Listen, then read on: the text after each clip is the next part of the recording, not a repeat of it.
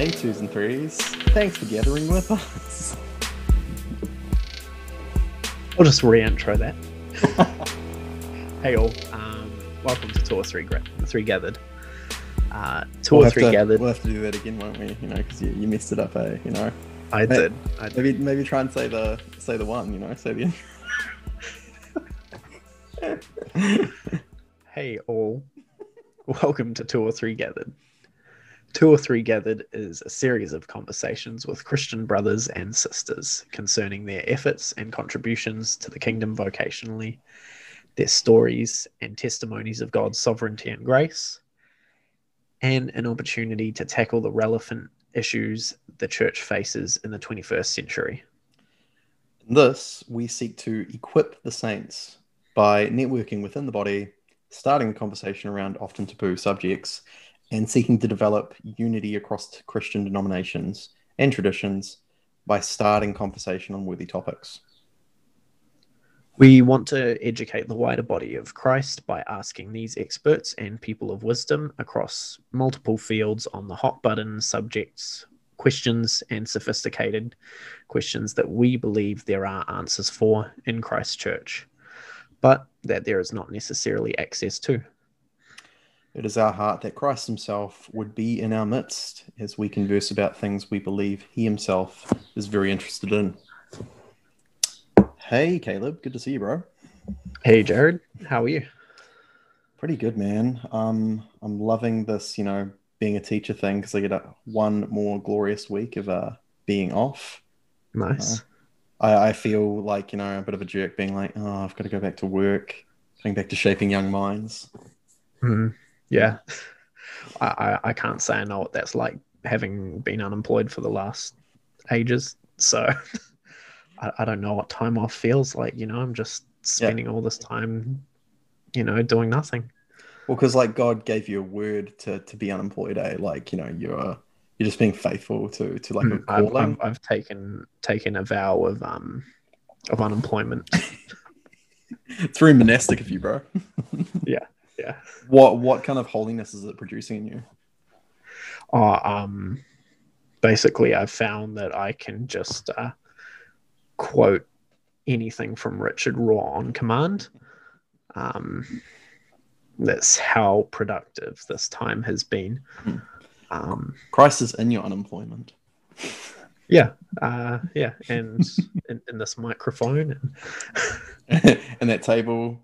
Yeah. Bro, you're telling me before. I love that, bro. You're telling me before the podcast. Your dear daughter, she's going through one of her leaps, as that beautiful app, the Wonder Weeks, puts it, right? Yeah. So she's 6 months old now, and yeah, it's getting fun. She's crawling and teething and screaming, and it's funny because we have there's a baby living next door, just about 14, 16 months old, somewhere around that age, and she is often quite loud, and we always used to joke, being like, our baby's so much better, like, as a joke. And I just said to Joanna today, yep, she's given the baby next door a run for her money now.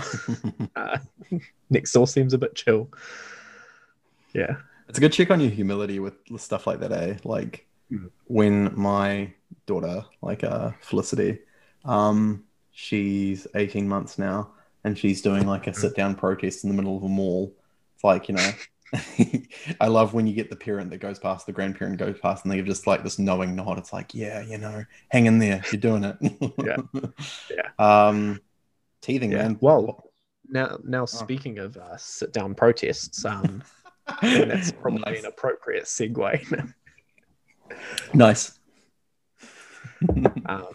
No, go on.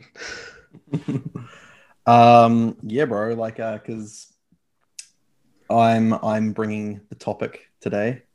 I suppose. Not I suppose. I am bringing the topic today. And this is it's a pretty important one, but I also know, because of our the political climate and culture, it's also a bit of it's a controversial one, and it's a hard one to talk about without uh, people jumping on or talking about cancelling or getting, very, I would say, authentically and sincerely, offended. Um, Feelings aren't always an indication of truth, but we are definitely sympathetic towards all the feelings in the mix of this around some very complex issues. Yeah, basically, we want to talk a little bit about the Black Lives Matters movement in relation to something that happened to, I would say a mutual friend of ours, by extension, Yeah. a little while back, and also by extension to the Black Lives Matter movement. We want to talk a little bit about critical theory and cultural Marxism because they're not unrelated to this discussion. Mm. Hmm. Yeah. So I guess getting into this topic today, I guess first question would be what really motivated you to bring this up as a topic for us to discuss? Yeah, bro. So we have a this mutual friend. Mm. Last year, obviously 2020, what a nuts year for everyone. Like crazy in so many respects, right? Mhm. And I may get the chronology, like the timing of this a little bit wrong, but basically, New Zealand had two lockdowns, essentially. We were very blessed to kind of manage the COVID crisis quite well. Credit to our government in the crisis. I think in that respect, they did a pretty good job. Um, but yeah, basically, I always forget the timing exactly of when it happened, and may clarify that later, maybe in comments or such. But two lockdowns, Auckland, particularly where we are both from, one of New Zealand's major cities, had a second lockdown of a much shorter time, but basically in around to some community transmission cases. And here's the unclarity. Around one of those times, there was a organization of a Black Lives Matter protest in New Zealand. Um, Now, this friend of ours attended this particular rally and had a intention of engaging in sincere conversation with people and presenting another perspective, which I think is sincere. I think is like heartfelt. I think the mistake that he made, and this is the thing that kind of caused a lot of chaos afterwards, is that he went along wearing a MAGA hat. For those of you who don't know, I'm sure most do. That is a Make America Great Again hat. Um, it has been that symbol has been associated with Donald Trump's campaign, his 2016 campaign for presidency in the United States, Mm. with Ronald Reagan's campaign in the 1980s. And some people have made connections with that hat to racism, which I always think like I've done a little bit of research into it. Like, I think the link is a little bit spurious, but the idea is that essentially when you're talking about making America great again, you're talking about returning to a previous point of America's history and perhaps a point where some benefited more than others, and perhaps those others on top benefited from those in who were being oppressed, those on the bottom. So people have actually found that synonymous with racism as a result. But he goes along wearing this particular hat, and people get very vocal about him wearing this particular hat at this particular rally, this sit down protest, as you put it. Mm. In some video footage that he captured, because he was actually starting to, create a bit of a social media presence at that time around like, topics of faith and topics of culture. He filmed this particular reaction. Someone grasped the hat off him, burned it in front of him. You know, quite a like a borderline assault kind of act. But Mm. I would say my take on that, it's, maybe the heart of actually wanting to have heartfelt conversation with people, heartfelt, sincere, good, wearing that particular symbol and what it's come to be associated with to that kind of occasion. It's pretty dumb, I thought. Yeah. Yeah, I don't think it was wise. Yeah. What was your take on all that, man? So, yeah, I'll start with that. What you just echoing what you just said, that probably wasn't the wisest thing, and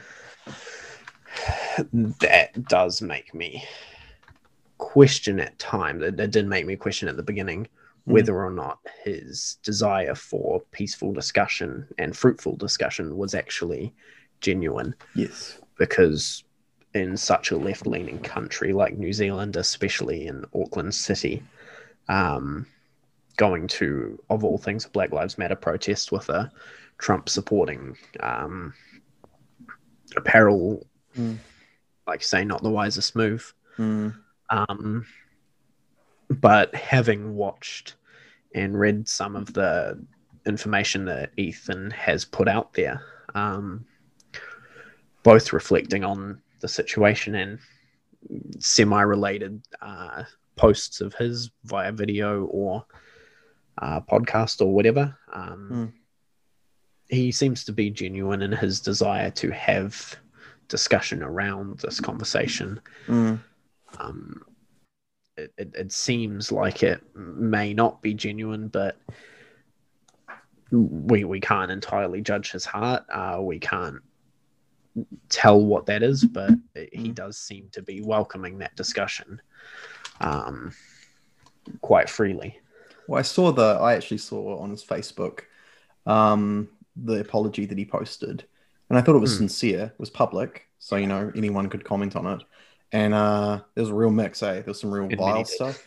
Yeah. There's some real vile stuff, there was some real, like, not, mean, but like heated, obviously, and offended, kind of comments. And there were people who kind of came out in support of him on the back of what he was actually saying. And then he insulated for a while. Like, he actually, he removed himself off social media for a while. He had received threats, threats of violence towards him and his family.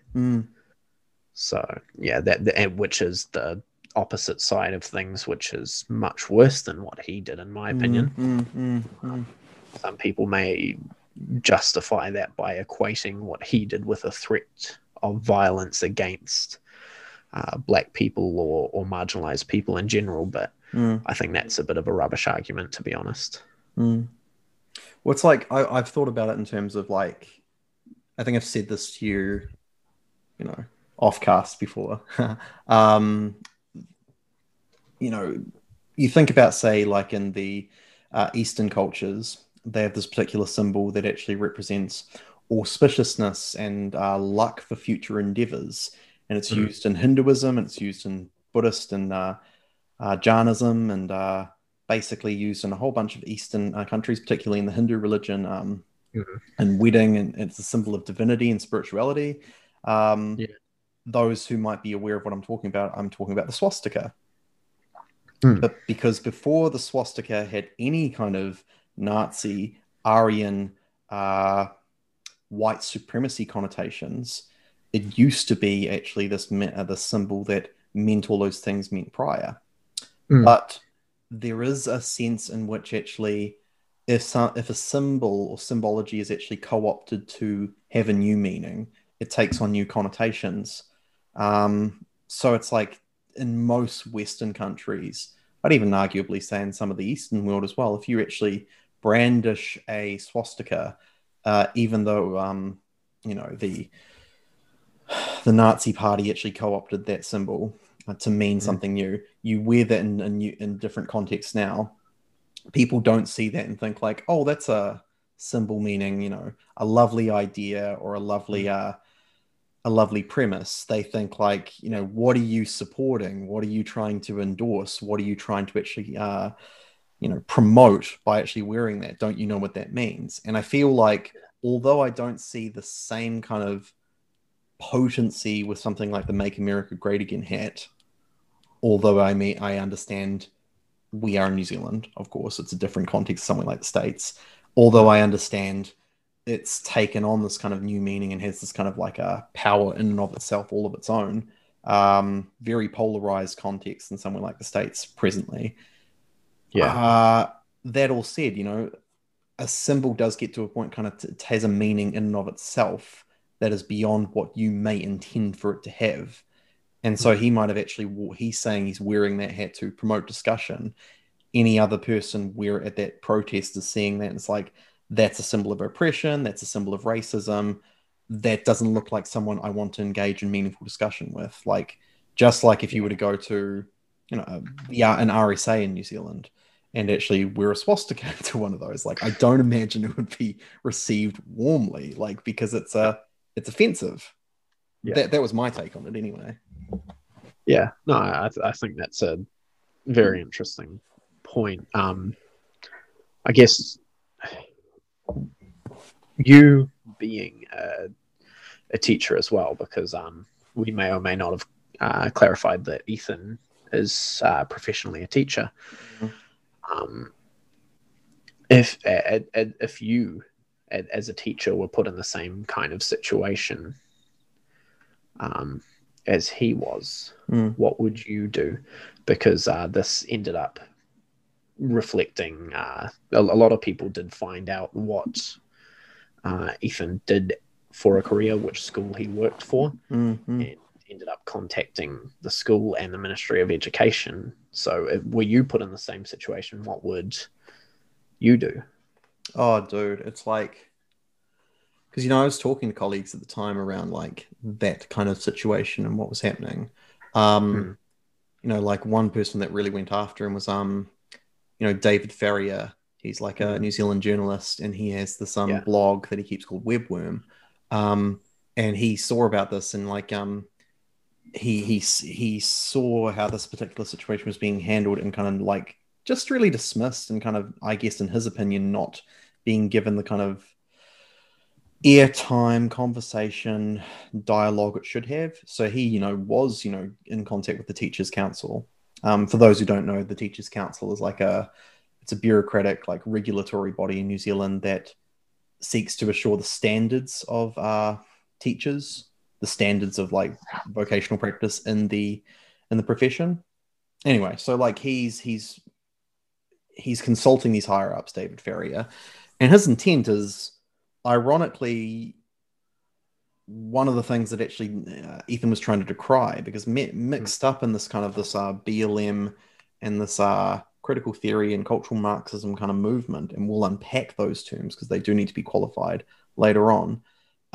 Mixed up in all this is this idea of cancel culture. And essentially what David Ferrier was trying to do with Ethan was cancel him. Essentially what all those people mailing in and actually contacting the school and trying to get higher ups to, mute him, to actually fire him, they were essentially attempting to cancel him. I think it's there's an irony to the fact that actually, Ethan was in the situation where he's decrying this kind of culture, and that's exactly what was happening to him. But yeah, I mean, I don't know, like I say that to kind of qualify, I'm talking with, say, a colleague of mine who's saying, like, we know the principle, a lot of Christian schools, by extension, there are a lot of connections across network where people do know people. The colleague is talking about the principal, and it's like, how could you do that to your principal? That'd be such a tough situation to put him in. And I'm not thinking, well, like, as a teacher, is what you do in private and public not separate? Because different professions, there is that dichotomy where you actually, you're not accountable for what you do in your private time, but there's a different standard for teachers, I think. Because that question is, it's like, if this is what the person does in their leisure time or their private time, what are they then doing in the professional capacity? What are they teaching? There's the questions of indoctrination come into consequence. Yeah. I think, like, I wouldn't do what Ethan did in terms of, say, the wearing of the MAGA hat to a protest. I might go to, say, a protest similarly to show solidarity. I do wonder about, like, the disingenuity of Black Lives Matter in New Zealand.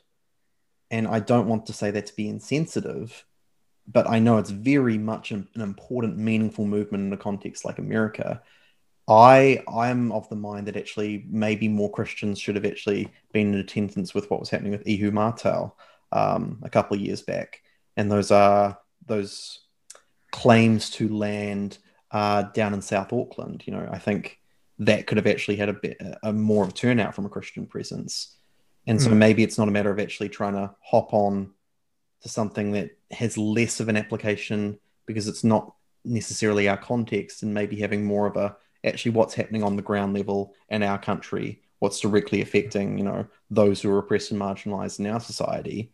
Because you don't want it to just be about virtue signaling and social justice warrioring, do you? Like, I don't know. Like, I think what I'm trying to articulate in there is this idea of I would want to be wise and discerning about what kind of protest or rally I would attend and for what reasons. But even when you're there, if you decide to go, you've actually got to be discerning about your conduct. Like I know we were talking with some of the people of our local church around that at the time. I mentioned when we started this recording this cast that it was around about the time of the I think the second or first lockdown when we were coming out of it.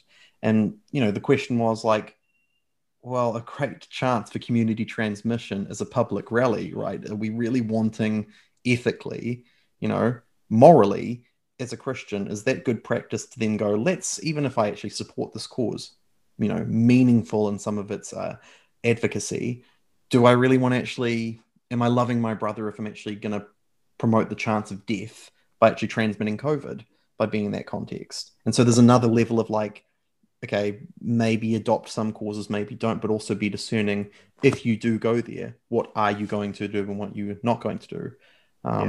I've heard stories. You're gone. Although I would, sorry to interject, I would just say that some people would see the cause to be greater than the risk of spread of infection. Also keeping in mind that at this point in time, the transmission rates were quite severely down. Quite a lot of people were in the city already. Not to say that I'm justifying it necessarily, but that it was justified in the eyes of a lot of those who attended the protests. Oh, dude, like, I was communicating with someone, just like, social media. I think it was something on Facebook. There was around an event. It was either Black Lives Matter protest or some other event around that. Anyway, I was communicating about like the idea of like, hey, risk of transmission, you're saying you would go to this, but you'd stay at home. I was basically, I don't know, like it's not always productive to have discussions and arguments over Facebook, but I was like having this conversation. It's like, listen, there's a risk of transmission. You would risk going out, at the risk of people actually contracting. Is that the right word? Contracting COVID, because of the meaning of the cause.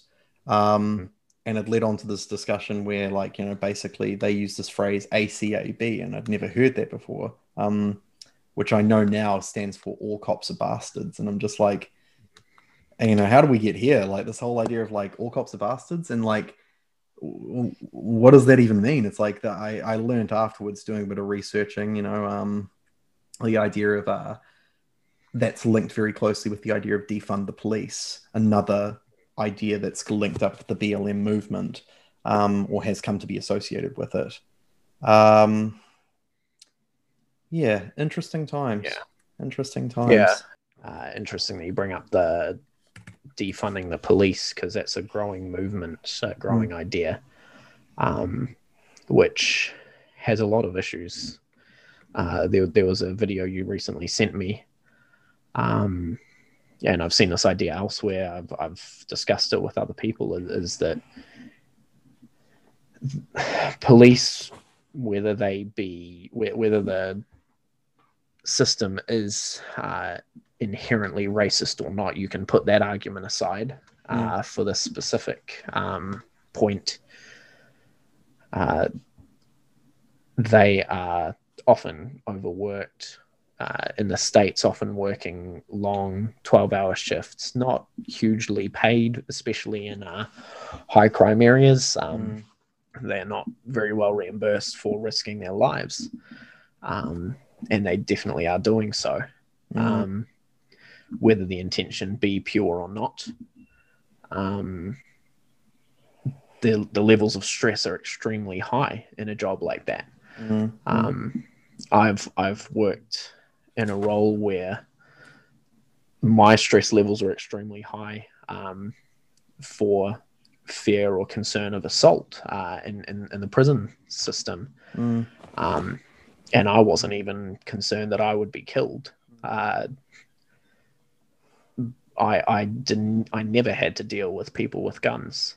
So that's a whole nother level. And defunding police, I think, would only raise that a whole lot more, and would make police perform a whole lot less.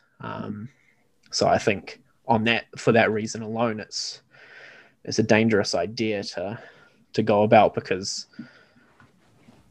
most of those proposing defund the police, even though they would probably agree with me there, would say no, but we need to rebuild it from the ground up. But none of them, as far as I've seen, have offered a sustainable or I guess a worthy alternative. Yes.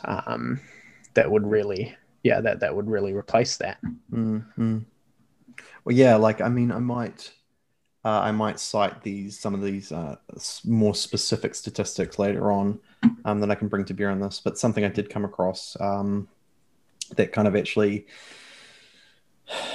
in terms of an idea, let me go back a couple of steps and qualify this. One of the key ideas that's associated with defund the police is this idea that actually disproportionately or always that there are instances of racism in terms of racial profiling with African American youths being targeted by police. And like there are some numbers that I think, like again, I can cite here, but I'll link the wider article and I'll link a description afterwards. According to some 2009 data, there's nearly 330 million people in the United States. There are 670,000, little more than 670,000 full-time police officers in the United States out of a total of 900,000 sworn law enforcement officers. Approximately 2.1 police officers per 1,000 people. They are less than 0.21% of the population, and officers come into contact with 17% of the population annually. And that means out of 55,800,880 contacts, that's contact meaning any time a police officer interacts with a policeman, which at the time of the last report led to 26,000 excessive force complaints against officers. That's only 0.047% of those contacts. That's only 8% of those complaints were sustained. And that's 2,080 out of 53, over 53 million contacts, or 0.039%. So like you're talking about like really minuscule numbers when you're talking about like instances of corruption, police brutality, and then within those subsets, actually having instances of, oh, this was an instance of racial profiling. Now, there's an argument to be made for, well, what about the instances that are unreported? What about the instances that aren't written down? I think that actually it's a very meritorious argument, because one particular link I came across is this idea that there was a report in, I want to say, the early 2000s, where they were looking into instances of police, corruption, excessive use of force, basically looking misconduct. And of all the departments in the States, only 5% actually offered up their stats for the Department of Justice actually read them. That means that 95% of those departments didn't offer up that information. And so, like, of course, that's going to skew to statistics and not give you the full picture. Statistics it can be a very accurate science, but it can also be used very persuasively to lie. Like the idea that 85% of statistics are made up on the spot, like that statistic. Yeah, go on. What were you going to say, man? Well, yeah, it just I'm not entirely sure if the segue will click with everyone, but what I'm reminded of is I guess the on the side of anti-corruption that there's a whole lot of lobbying and buy-offs that happen in the states, more particularly in sheriff counties, because so if you go into most major cities in the states, they'll have a police force like the LAPD, the Chicago PD, the NYPD. They're all run, though they're run by the city, but they also have sheriff counties, which are run in a little bit of a different regard, because sheriffs who run their county, they are democratically elected. And I remember learning a little bit about this when I watched, and this documentary inspired me to read up a little bit more about it later. On Amazon Prime, there's a documentary, What Happened in Vegas. And it's following several stories of excessive force and more than excessive force, police shootings and killings of people that were unreasonable shootings, and how the corruption goes to the top, because typically in Vegas, what happens is, you have a lot of rich casino owners who don't want the police to step on their toes, so they will give funding to potential sheriffs who will turn a blind eye. Man, and really? For many years the sheriff's department has been quite corrupt, and publicly you can find out a whole lot of things wrong with the current sheriff and deputy sheriff, and cock-ups that they've had publicly or in private that have come out in public and have just kind of been swept under the rug with big money. And there are a few cops within, or quite a lot of cops within the Vegas Police Department who want to turn things around, but are just fighting a losing battle. Well, like here's where I want to qualify the disingenuity, right? Like you take a movement like Black Lives Matter and apply it to a New Zealand context. There are parallels which you think, yes, this needs to be given voice and this is important. Like, institutional racism, which I'll qualify in a second, that has some basis in New Zealand. We need to go back to, Treaty of Waitangi claims, and we need to talk about like actually,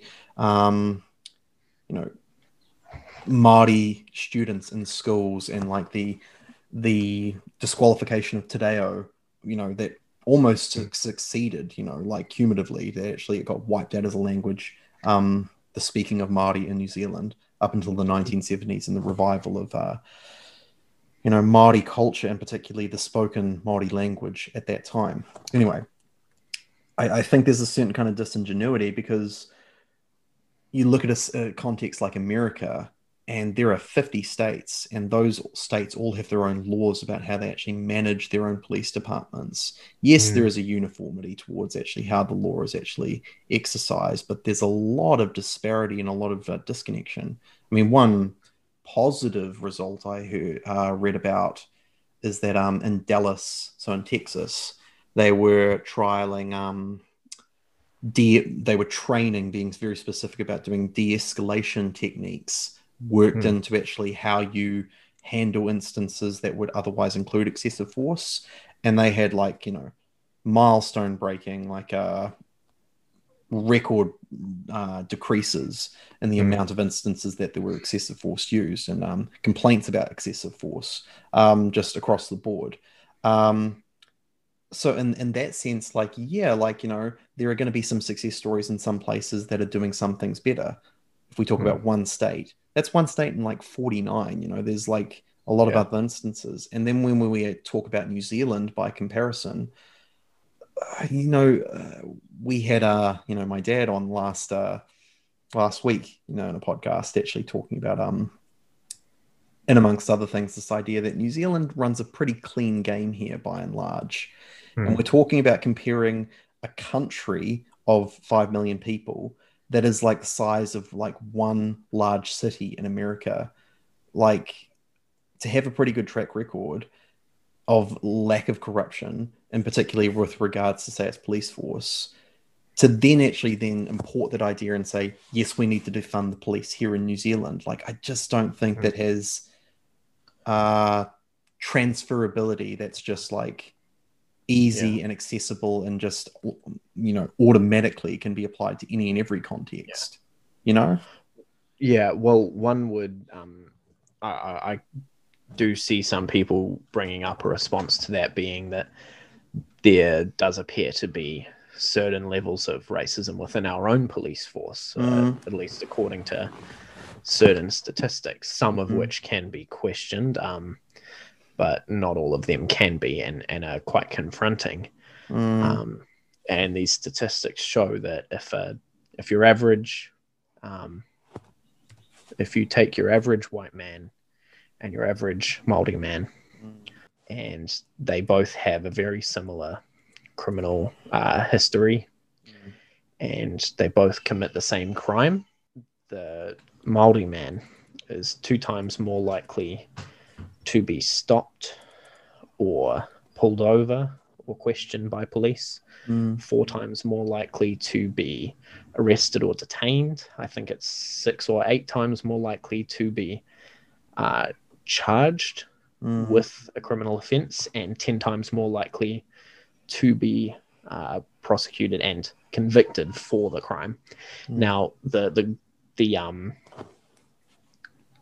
of those statistics, the one that I would call into question personally is that they are 2 times more likely to be stopped by police on the street. mm, Now, when you think about this, this is by sight. They don't know who the person is. They don't know their um, their ethnic background. mm, They may be Maori. They may be Pacific Island. They may be white, but white Maori. mm, And you may not have it in the system that they are Maori until they tick that in the ethnic box. mm, So at that point, do you know if they're more likely to be? How do we know if they're more likely to be stopped? But the other points still stand by the time that they've been given a charge or had their ID cited, so on mm, and so forth. There is a higher chance of them being charged and convicted and going to prison. mm, Uh, mm, and it appears to be that their race is potentially a contributing factor to this. And that's a big thing that a lot of people within law enforcement are even trying to change, but still mm, having trouble with. mm, mm. Well, like, I think that's like, so, I mean, like, I talked a little bit about, say, that instance for um, the argument of institutional racism, of systemic racism needing to be accounted for. I Mm. think that's something where critical theory may be actually pinpointing something that's of some basis. Like Yeah.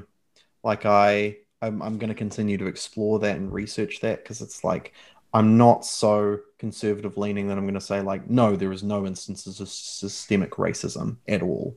Yeah. Like but neither am I willing to say that like to endorse everything that, say, CRT, critical race theory and critical theory by Mm. extension, would say, right?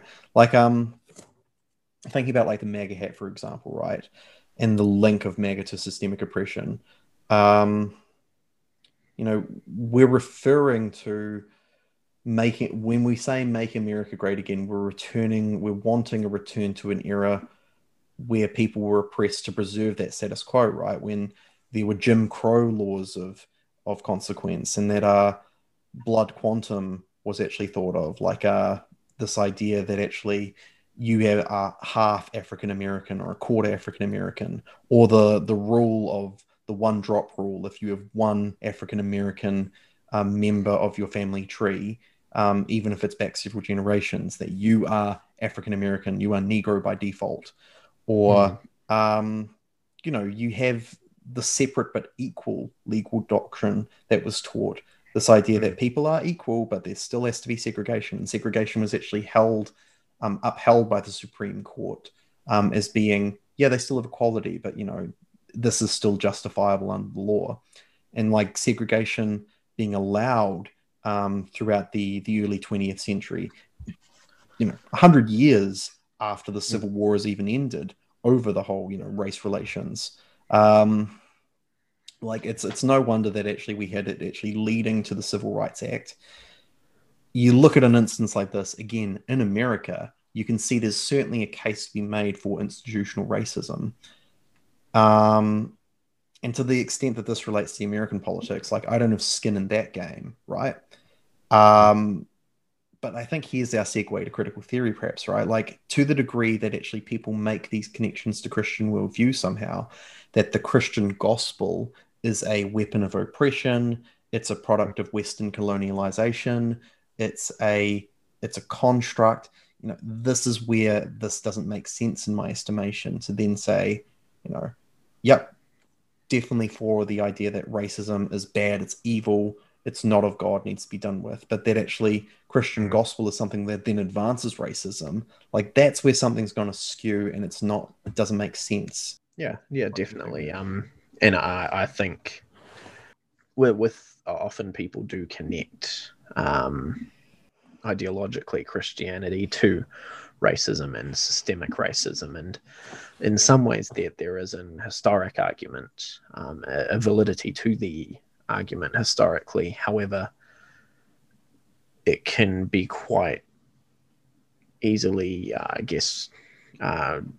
rebutted by the idea that, for example, in the United States, when slaves were given Bibles by slave owners, they were heavily edited Bibles that had a whole lot removed, a whole lot of, especially the epistles, and significant portions of the Gospels had been removed.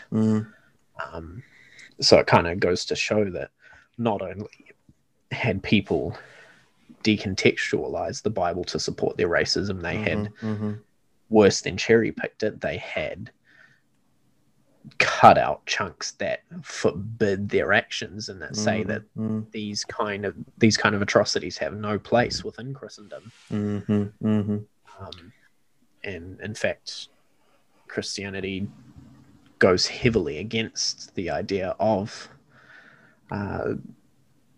treating one differently because of their race. It's quite anyone who does entry level theology will find out that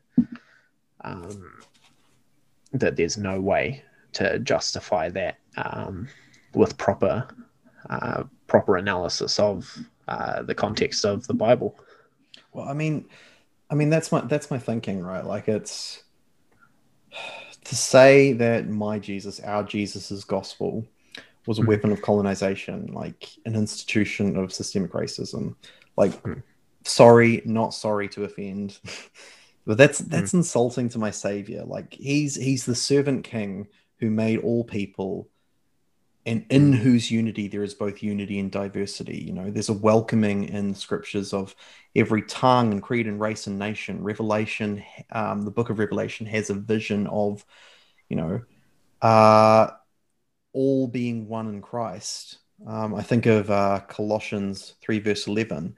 Where Paul's talking about that kind of unity. Here there is no Gentile or Jew, circumcised or uncircumcised, barbarian, Scythian, slave or free, but Christ is all and in all. Like I really want to someone who actually is advocating the idea that Christianity is inherently racism. Like I want to implore with those people to just repent of impugning his honor, because Christ loves, the racist. That's controversial, right? But he loves the oppressed as well. He loves the oppressor and the oppressed. He loves all people, and he provided that substitutionary atonement so that his kingdom would usher in a reign where there's no more pain, no more sin, no more death, no more racism. Like black lives certainly matter to him. Yeah. But I see these efforts, made by this movement and the theories that kind of underpin it. They're seeking to destroy. They're not seeking to build. They're not seeking to reform. And Yeah. that's problematic as I see it. Like, time definitely will be a test to actually see, to evaluate the worthiness of the ideals that are espoused by this movement. But I think even on the surface, you've got to look for something that's actually promoting constructive and unity, and actually let's promote civil discussion. Let's get to the core of this. Let's actually reconcile. But you're not seeing that in the likes of cancel culture. You're not seeing that in the likes of, I don't know, defund the police. You're not seeing that in the likes of critical theory. And I think it's a really worrying doctrine that's being espoused as a result, to the degree that I think I'm not surprised that Christians are having this kind of like crisis of thought, this crisis of conviction, where they're saying, well, I do believe Black Lives Matter, but I'm not sure I'm supporting everything that this movement is standing for. Like, Yeah. it's tough, hey? Tough times. Yeah. And that's why I can never remember his actual name. There's a YouTuber that I follow. His YouTube channel is What Do You Meme? Oh, Jason McRae, yeah. Yeah. And he an African American Christian was speaking to these matters, saying, I do believe Black Lives Matter, and I do believe Black people are unfairly marginalized within the United States. And there is a sense of a sense of desperation and urgency coming from this movement. However, I cannot, as a peaceful, peace promoting Christian, cannot support the actions and the movement of BLM because there has tended to be far too much violence associated with that movement. And so he started saying, well, I'm going to release a line of merch that will be my stand of solidarity with this movement, but they will say Black Lives Matter to Jesus. And I think, he started trying to popularize the idea of Black Lives Matter to Jesus. Another reason for his I guess, adoption of this idea was not only that BLM is problematic as an organization, but is also fruitless without the gospel. Because from a Christian perspective, I mean, how else? What's the point really if it's not glorifying Jesus? If it's not coming to a point in which it is about the gospel, what's the point in all these good works? None. And yeah, but considering what you're saying, talking about cancel culture, it's come up in this conversation. What do you think has spurred on a lot of this, or do you think it's something that started coming earlier and is tied in very well with BLM movements and the like? Yeah, well, I mean, like, there's two things there, and I think they both need appropriate explanation. Like, I think I'm thinking of myself, grappling with these thoughts and seeking to articulate them. I'm thinking of us, like, having conversation, trying to get a better grasp on this. I'm thinking of the listeners listening to this. So I'll take that in two ways. I'll look to speak a little bit to cancel culture first, specifically, and then more widely talk to critical theory and cultural Marxism by extension. Maybe the other way around, because there is a trajectory of that ideology. So, like, as I have seemed to see, cancel culture originated as kind of like a subculture from the Black Lives Matters wider movement. And you had African American women wanting to have voice against their oppressors. Say, like, in the workplace where there's sexual assault, but it's the white male patriarchy that actually doesn't give voice to that woman. Like, you know, I'm thinking of like the Me Too movement that gained some traction a couple of years ago, right? That probably has some Yeah. relevance there. Um, and originally, I would say that's a good thing. Like, you know, if there are people in authority that are actually doing evil acts, doing wicked things, and then they need to be held account for the things that they're doing, you know, Mm. the fact that actually people are in oppressed states of being, that they don't have access to an audience, or they don't have the scales of justice actually weighing in their favor. They have a system that actually silences them by default. I think Mm. actually a person who is using their position to actually abuse people, that's it's very biblical that they should be given account. A verse I came across was like Proverbs 31, verse 8. Proverbs 31, verse 8 has this idea of speak up for those who cannot speak for themselves, for the rights of all those who are destitute.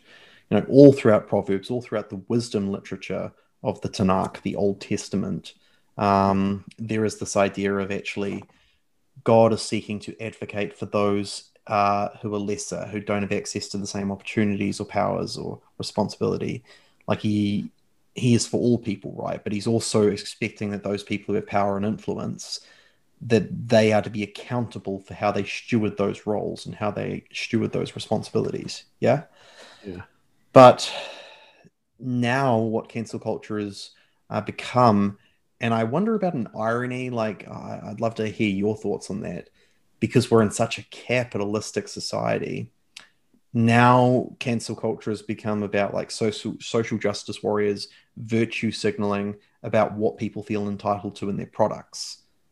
Yeah. Like an otherwise, I would say, arguably a good thing in its origins, seeking to hold people accountable, has become about like, oh, someone has done something that I don't, in some small way, agree with, or doesn't fit the narrative of what is actually politically correct and uh, Mm. ideal, doesn't fit the narrative of what is politically correct and actually acceptable. That Mm. person no longer has a voice. I'm say like in a capitalist society once upon a time it used to be like if I don't like what someone stands for or what they agree with, like I'll stop buying their product, right? Yeah. Now it's like, you know, oh, I don't like their product, I'm going to stop buying their product, and plus I'm going to stop everyone else from actually consuming their goods and services. It must match the group's identity of moral and virtue expectations. Like I think about, you know, Jenna Marbles in, you know, in 2019 last year, you know, by and large a pretty wholesome YouTuber. She's just doing vlogs about like, you know, cooking meals with her longtime partner and like her dogs and like their life, and you know, doing stupid like beauty makeovers and having a laugh at herself in a self-deprecating way, but in a way that's authentic and engaging. And people Yeah. trolled up like content years ago where she did blackface in some of her material, and Mm. she she even like, you know, had stated prior to what happened where she was cancelled, where she said, Mm. I don't stand by this anymore. I actually made them private a long time ago because I don't actually think that this is acceptable anymore. I wouldn't do blackface again. And to the extent that she actually said all that, people still actually brought all this content up. It's like, you should have never done it. You know, you should have never actually been associated with this. Like, how dare you have Yeah. made a mistake ever? Like, Yeah. and it's like there's no grace in that. Like, it's an odd thing listening to the litigious podcast. Like, Mike Gunga made this connection between actually, there's a weird connection between cancel culture and purity culture, because in the Yeah. church we used to like kind of shame people. It's like, oh, you've made a mistake once, you know, maybe to do with lust or in terms of like you know, personal piety and sin. Shame, you know, ostracize, excommunicate. And Yeah. ironically, people who actually don't want to have anything to do with the church and not associated with it, there's the same kind of replication of that dynamic in cancel culture where it's like, you don't fit the narrative, shame, close, mute, don't give a voice. Like Jenna Yeah. Marbles was like, she was so broken. Like I saw her apology video. I'm not sure if you did too, but like, you know, wanting to give account of her actions, you know, feeling like she shouldn't have done it in the first place. Um, but it's like people aren't even given the space to grow anymore or to actually change their opinions. Like, I would Yeah. hope if we put out a podcast, say on this topic, and then a couple of years down the track, we actually change some of our opinions on this, and we say that and we actually acknowledge it, people would be like, oh, okay, well, I respect that. We're all humans, we're all growing, especially as it relates to the gospel. We're growing in our understanding, hopefully, and with humility about who Christ is and how that informs all of life. But then Yeah. it's like, no, you said something once, 10 years ago that's morally reprehensible in our view, therefore Mm. you're not allowed a platform anymore. Like there's something in there in the cancel culture which seems like control of others feels empowering. We feel like we're doing something right, but it's in the Mm. wrong way, right? Like it's easier to just actually control what people can and can't do. It's harder to actually give people grace and room to change, to grow, to actually develop over time. And Yeah. I heard a quote recently, this idea of like, if we don't find healthy ways to agree, to have civil discussion on points of difference, we will eventually find profoundly unhealthy ways to disagree. That was also mentioned on the Litigious podcast. Yeah, if we don't Mm. find healthy ways to agree, we will find profoundly unhealthy ways to disagree. Yeah. And yeah, I think like we've got to actually find these ways to actually have civil discussion on some of these ideas. I just wonder if like because we're in a capitalistic culture, it's so funny that we're actually expecting of our brands, of our products to imbibe this message. We're Mm. talking about the whole idea recently, like why is Nike or why is Wendy, making a Black Lives Matter like post? It's like just sell me a shoe, man. Like Yeah. Especially given the history of Nike's oh exploitation yeah. of underprivileged workers Hmm. worldwide. Um, it's kind of a bit of a case of a log in one's eye. Mm, mm, Um, but interestingly, it's interesting that you bring up the whole dynamic of us living in a capitalistic society. I was having a discussion with someone recently about this um, in regards to the social media platform Parler, mm, which claims itself to be the free speech promoting social media platform. It was used by a lot of people who were organizing the Capitol Hill storming. Um, and because of that, tech giants like Google and Apple and Amazon basically teamed together to shut it down.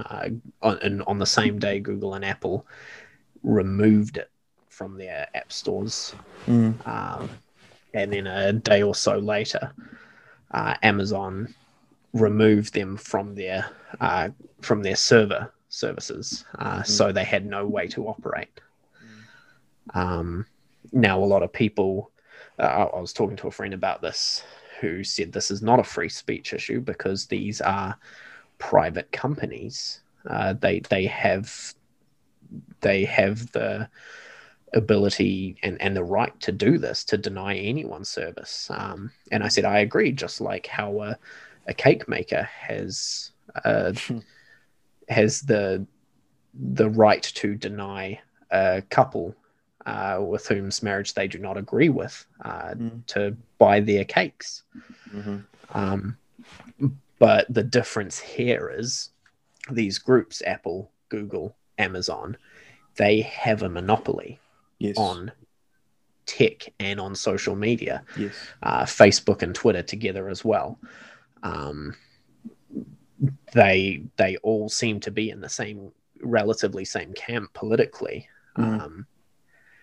And they all seem to be working together in this regard, at least in terms of shutting down Parler and trying to cancel that. And again, as private groups, they are entitled to work together to do this. If they have a common goal, all power to them to do that. But I wouldn't, well, not all power to them, because they have this monopoly that a lot of them have gained very unethically.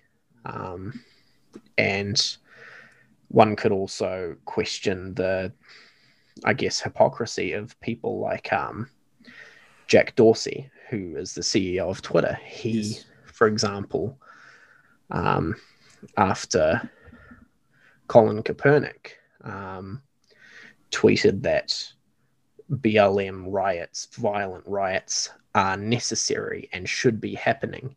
He's the NFL player who took a knee in 2014. Which I think that's a great thing to do if that's what you are behind. Again, that's freedom of speech, or not to speak. He was exercising his First Amendment right in doing so, and it was also covered by the UN basic human right of free speech. But when he endorsed violence, Jack Dorsey, the CEO of Twitter, funded him several $1 million to his campaign, raising money for BLM-related groups. Whereas Jack Dorsey was, as soon as Parler got shut down, was tweeting about how amazing it was and how great this is, and also is silencing, deleting Trump's Twitter account for supposedly endorsing violence and for inciting violence, which shows, well, it's not that he's anti-violence. It shows that he's not anti-political revolution. He is not that political revolution in and of itself is a bad thing, but it shows that he is just fighting for one side and one side alone, and is quite hypocritical in his approach. And the same can be said for a lot of other tech giants. Like I think we're in an age where I think if capitalism is the enshrined value in capitalism culture, it's an interesting clash of ideals, right? Because it's like a lot of this critical theory, leftist leaning ideology, BLM mixed up in all of that, is clashing up against capitalistic culture where, we see hedonism as worshipped, and that those consumed goods and services, we want them to match what we believe and what the narrative actually teaches. And so, like, we see these companies having to take a position or take a platform on actually what they think is the popular culture is saying is right and is wrong, right? We've got malls that are essentially like, think about this recently, you go to like a Westfield in Auckland, it's like it's built like a cathedral. Most people are spending like their Sabbath there. It's like, even if they have gone to church as well, that's an interesting thing, right? Like there's something too that I think that speaks to the consciousness or the collective consciousness wanting to find meaning and fulfillment in their leisure time and in their, their vocational time. And it comes back often to what capital is capitalistic, right? But I think the cancel culture one is an interesting one, because it's like, I think there's a human idea there where it's easier to play to our vices than our virtues, right? Like I was speaking before, like, it feels empowering to call someone out wrong, right? But I think there's something we want to guard against. We don't want to get to the point of self-righteousness where, we're being actively hypocritical and not actually remembering with that same grace. Yes, it's important to call people out on wrong, ourselves included. Therefore, judge not lest you yourself be judged by that same standard, right? Mike Gunga spoke of an example, like, he's the guy who does the Liturgist podcast. They have a 6-year-old Down syndrome daughter. It's a part of like their journey in most recent years is like actually becoming a father to a disabled daughter, right? And he is in his house. He says, "Hey Alexa, play some comedy," and some comedian comes on. And forgive me for the word, like, I actually have a disabled sister myself who very near and dear to my heart. But when he starts this comedy cast that comes up, the word that comes up is like, "So retards these days." And it's like, Mike Gunga talks about that experience of like, like just feeling kind of deflated. Like, we're in 2020, people are still using that word. Like, what's that about, you know? And like using it to sell. And so like he talked about his own kind of internal dialogue of like the easy option, a cancel culture option, arguably, like he's saying this is I could, you know, mention this guy on Twitter at him, say, hey, what's this about, mate? Like, you know, let's have everyone blast you and like actually ridicule and shame and make it very Yeah. public, right? Another way he talked about doing that is like, hey man, I know you made this joke about this. Let me introduce you to my daughter and like send a video of them interacting with her and like actually that's a more positive way, but perhaps the harder way and perhaps the more difficult way Mhm. of actually endearing someone to your position and point of view. Yeah. I think cancel culture wants the conflict. It wants the sparks. Like it Yeah. doesn't necessarily, but it's on its terms. It's not necessarily open to both sides being heard, you know? Yeah. Yeah.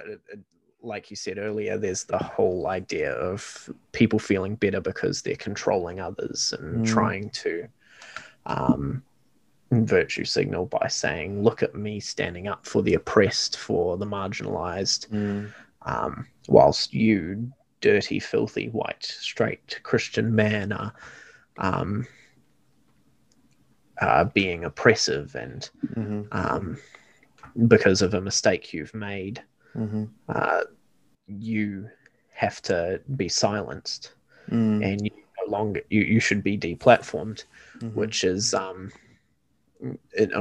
two levels goes heavily against biblical standards. You know, there's the whole virtue signaling going against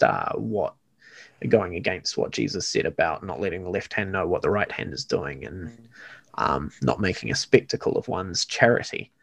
mm, Um, and then there's the idea of grace, and you know, someone may have had mistakes in their past, they may mm, have fallen short, like you mentioned, Jenna Marbles, but mm. we're not showing that grace and forgiveness and acceptance. No. She's come a long way and things have changed, times have changed. People are much more aware of what is and what isn't okay to joke about Mm-hmm, in a public forum, mm-hmm, or in private either. mm, Uh, and because of that, people's attitudes have changed, but some people are still trying to, like you say, and like you mentioned, Mike Gungor's earlier story, mm, bring back the shame culture. It's just flipped to the other side. It's not the conservatives shaming and cancelling. Now it's the liberals shaming and cancelling. mm.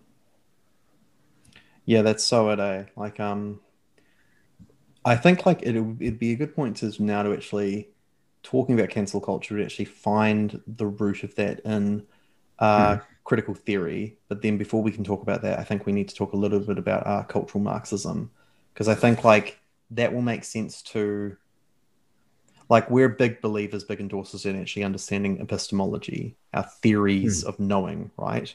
And Yeah. actually epistemology, there's often a trajectory of ideology. Like we see that actually people come to believe what they believe not by accident. Like there's a you can trace ideas back to roots and kind of seminal moments that actually Yeah. create ideas and ideologies and communities adopting certain ideologies. But yeah, like I think it'd be good to talk a little bit about actually um, classical and then cultural Marxism first, and actually how that's led to critical theory by extension. Um, I, in prepping for actually us having this conversation, I looked up a little bit to do of the material produced by Vodi Bochum or Bochum. Hope I'm saying that Roddy correctly. Bokum, yeah. Yeah, yeah. Like he's a reformed preacher in the States. I should say Dr. Vodi Bochum, and he's been speaking about these things for well before actually they were kind of in the popular speak and actually were kind of commonly associated with these ideas and with this Mm. movement. Um, See, I actually think with regards to critical theory, like to the degree that people are taught to think critically and seek truth rather than safe, appealing answers, I think that's a good thing. But I think when Mm. that becomes about hijacking the narrative so that only one subgroup of opinions is valid, Like that's not consistent with that virtue. That's not consistent with that aspiration, I would say. And Dr.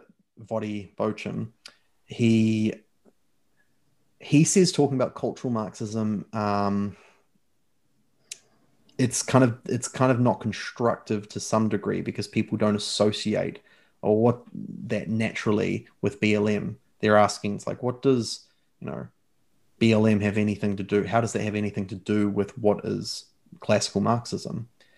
But yeah, I want to spend a bit of time just actually unpacking that and talking about that, and then actually tracing the trajectory a little bit, if you allow me, friend. Go for it.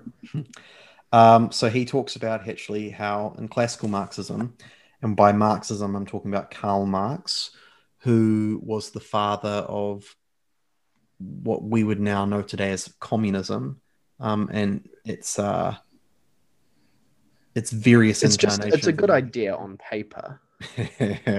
Well, arguably. In classical Marxism, Karl Marx, who was a student of Hegel himself, he saw history as being in three stages: ancient, feudal, and capitalistic. And the epoch they found themselves in when he was writing was the capitalistic stage. And there's a class consciousness where each epoch contained internal contradictions that led to struggle between groups and the burgeoning of the next phase. And one of his other ideas was this idea of historical determinism, that capitalism would eventually fall, that the workers of this world would unite and that there would be a revolution because capitalism is exploitation of the oppressed, the oppressed masses, the people who are the unders, the 95% versus the 5%. So what we had in, say, the early 20th century is we have this result where communism came and did take root in a lot of countries, but as a result, capitalism didn't fall.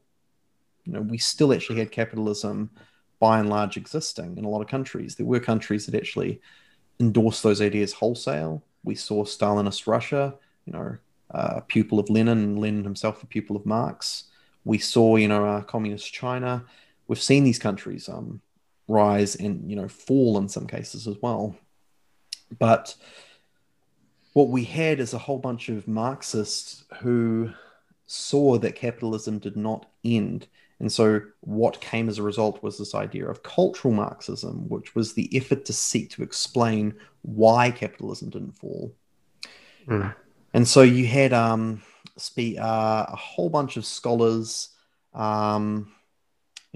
loosely Derrida, Michael Foucault, more explicitly, I want to say Herbert Marcuse, I think his name is, talking about ideas like repressive tolerance. They got associated with this school called the Frankfurt School, which was basically a left-leaning school of Marxists, school of left-leaning ideology. It was based for a time in Switzerland. And then when Nazi Germany actually, forced these people to flee with their lives, they made refuge in America and were in New York for a time, and then eventually found a home within Columbia University. But it's these ideas, these cultural Marxists, they started to develop these ideas of what we now know to be critical theory. And critical theory isn't just like one idea by itself. It's basically this idea that actually, I'll quote Wikipedia here for a second. It's an approach to social philosophy that focuses on reflective assessment and critique of society and culture in order to reveal and challenge power structures. With origins in sociology and literary criticism, that's a little bit of your Derrida, who was the father of deconstructionism. It argues that societal problems are influenced and created more by societal structures and cultural assumptions than by individual and psychological factors.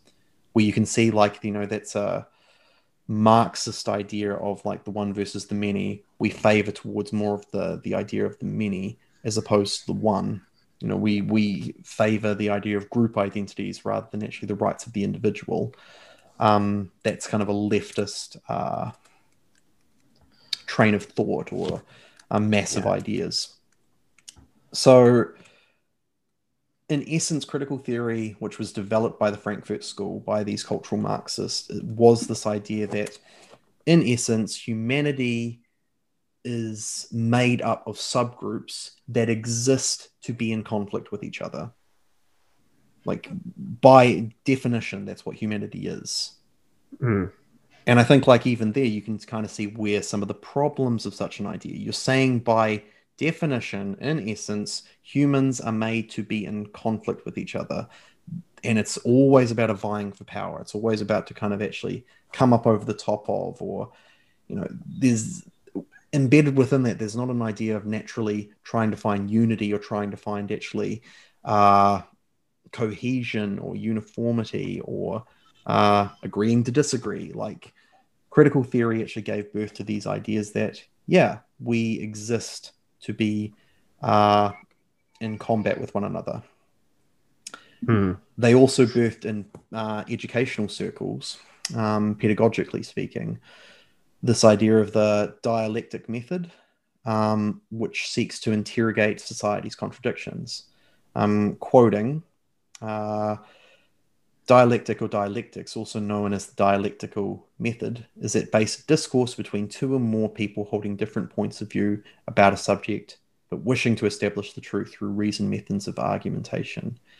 It's been like kind of put onto the Socratic method and saying actually, Socrates and the likes of Plato's work about like Socrates' life in the Euthyphro and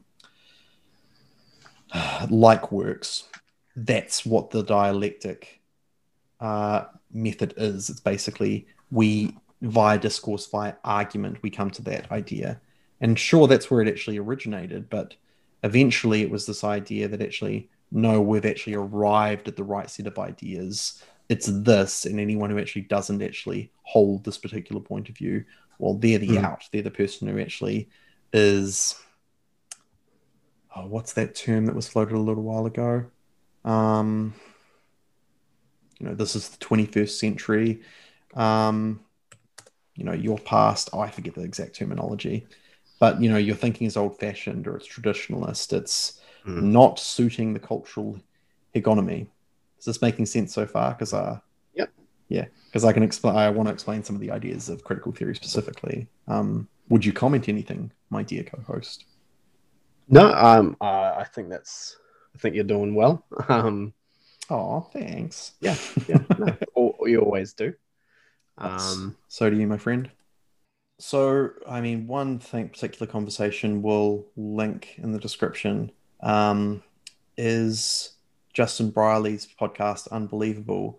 He hosted a conversation between, I want to say their names were Razul Berry and Neil Shivy. They talked about actually, is CRT, critical race theory, compatible with the gospel?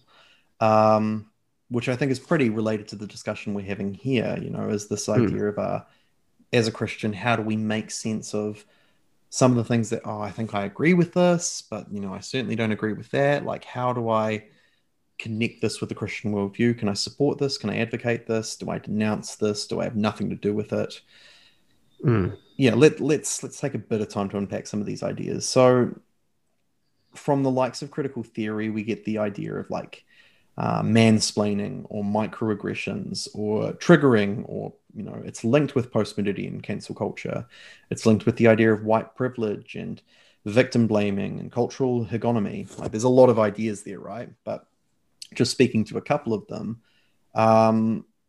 the cultural hegemony is basically the prevailing ideology that benefits those in power, the oppressors. That is the prevailing ideas. So, like, for example, the cultural hegemony is supported by the man currently in critical theory. And the man is the white, male, heterosexual, cisgender, able-bodied, native-born person in a particular country. And the degree to which you are oppressed is the degree to which you are not these things. So if, by example, you are, a person of color, you're a female, you're something within the LGBTQI community, you're bisexual, let's say, you're disabled, and you're an immigrant, you have several layers of oppression which actually qualify you as being most oppressed. You are the person who actually has most to gain and therefore most to say to a society that actually is oppressing you, isn't taking into account your point of view, which is where we get this idea of two things, intersectionality and standpoint epistemology, which I talked a little bit about. Do you want to talk to those ideas a little bit more? Because I think I could give my chance, but I've heard you explain it a little bit better than I have. Well, not so much intersectionality, but I have done a little bit of looking into standpoint epistemology, and this is one of the areas that I believe that critical theory has some things right. I don't agree entirely that it's that this is something that is accurate, but it's the idea that people within a certain group, especially those that are marginalized, people who are in that group are best equipped to speak to that issue or to work with that issue. Yes. For example, were a program made to reach out to Hispanic people within a specific community, yes. Standpoint epistemology dictates that you cannot do this without Hispanic voices in the creation of this outreach, and most likely the execution of the outreach. So it makes sense in a lot of ways because these people have a lived experience of what is happening. It makes sense for Māori people in New Zealand to be working in social work, working in police work, working in various government roles in which they are working with and helping Māori people to escape the various hardships that statistically Māori are unfortunately overrepresented in. However, standpoint epistemology dictates that the people helping and working with this must be Māori. And I think the problem here is that it ignores the fact that humans can have and display empathy. While they may not necessarily have that lived experience, they may have lived experience elsewhere that they can transfer. And that's why we have empathy, is because we can't always say, I know exactly what you've been through, but we can say, you know what, that sounds like that's really, really crappy. Let's work through this. So one major thought I've often had in regards to standpoint epistemology is, with all of those upsides that I've brought, there is also the downside idea that, well, we don't expect oncologists to be riddled with tumors. We don't expect cardiovascular specialist doctors to be obese and to have heart problems. It would be, it's funny, but it's ridiculous to expect that. If anything, most cardiovascular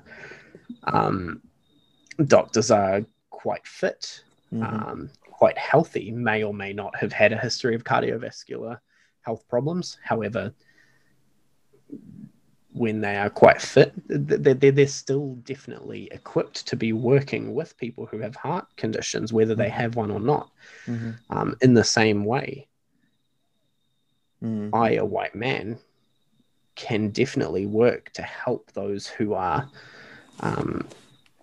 to help Black women, or to help trans Hispanic people. Mm-hmm. But obviously I would feel more comfortable calling towards, working alongside people who have a very similar lived experience. Mm-hmm.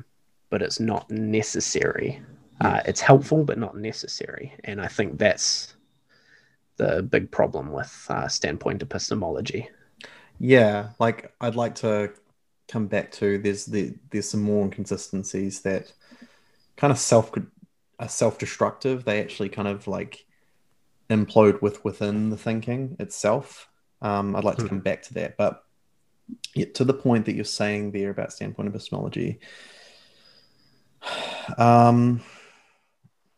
So intersectionality is a good segue to that. It's basically saying that from your standpoint, you have lived experience that other people don't have access to. And the more layers of oppression you have, therefore, there are more lived experiences that you have access to that people can't actually understand. Taking one definition, it's an analytical framework for understanding how aspects of a person's social and political identities combine to create different models or different modes of discrimination and privilege. So, like with the example I said before, the man being white, male, heterosexual, etc., etc., to the degree that you aren't these things, you have more to say, you have more experience that actually is the antithesis of the current cultural hegemony, and so therefore needs to be listened to if we are to promote meaningful difference, a point of difference that is unlike what we currently have. Like I think to some degree, like, the school of thinkers in the Renaissance and the Enlightenment actually said this better with just the idea of subjectivity and objectivity, right? Like, you can have objective truths, which are things that we all agree to and we all understand and we all agree, even though that's becoming increasingly harder to say what is true in a post-truth era. And there's subjective truth. There are things that are true to your experience, and I don't have access to them because I haven't lived your life. I haven't walked in your shoes. Via conversation and via relationship, I can have access to some of that, right? But some of the thing that's actually linked up with critical theory is postmodernity and the idea that there are no meta-narratives and that there are no absolutes. And one of the first points of like self-destruction is like the lived experience becomes the ultimatum. The lived experience is actually, it becomes the absolute. Like if you are more oppressed, then you by definition have more of a say. What you say is more binding, more absolute than someone who is the antithesis of what is the current cultural age, what is the zeitgeist, as it were.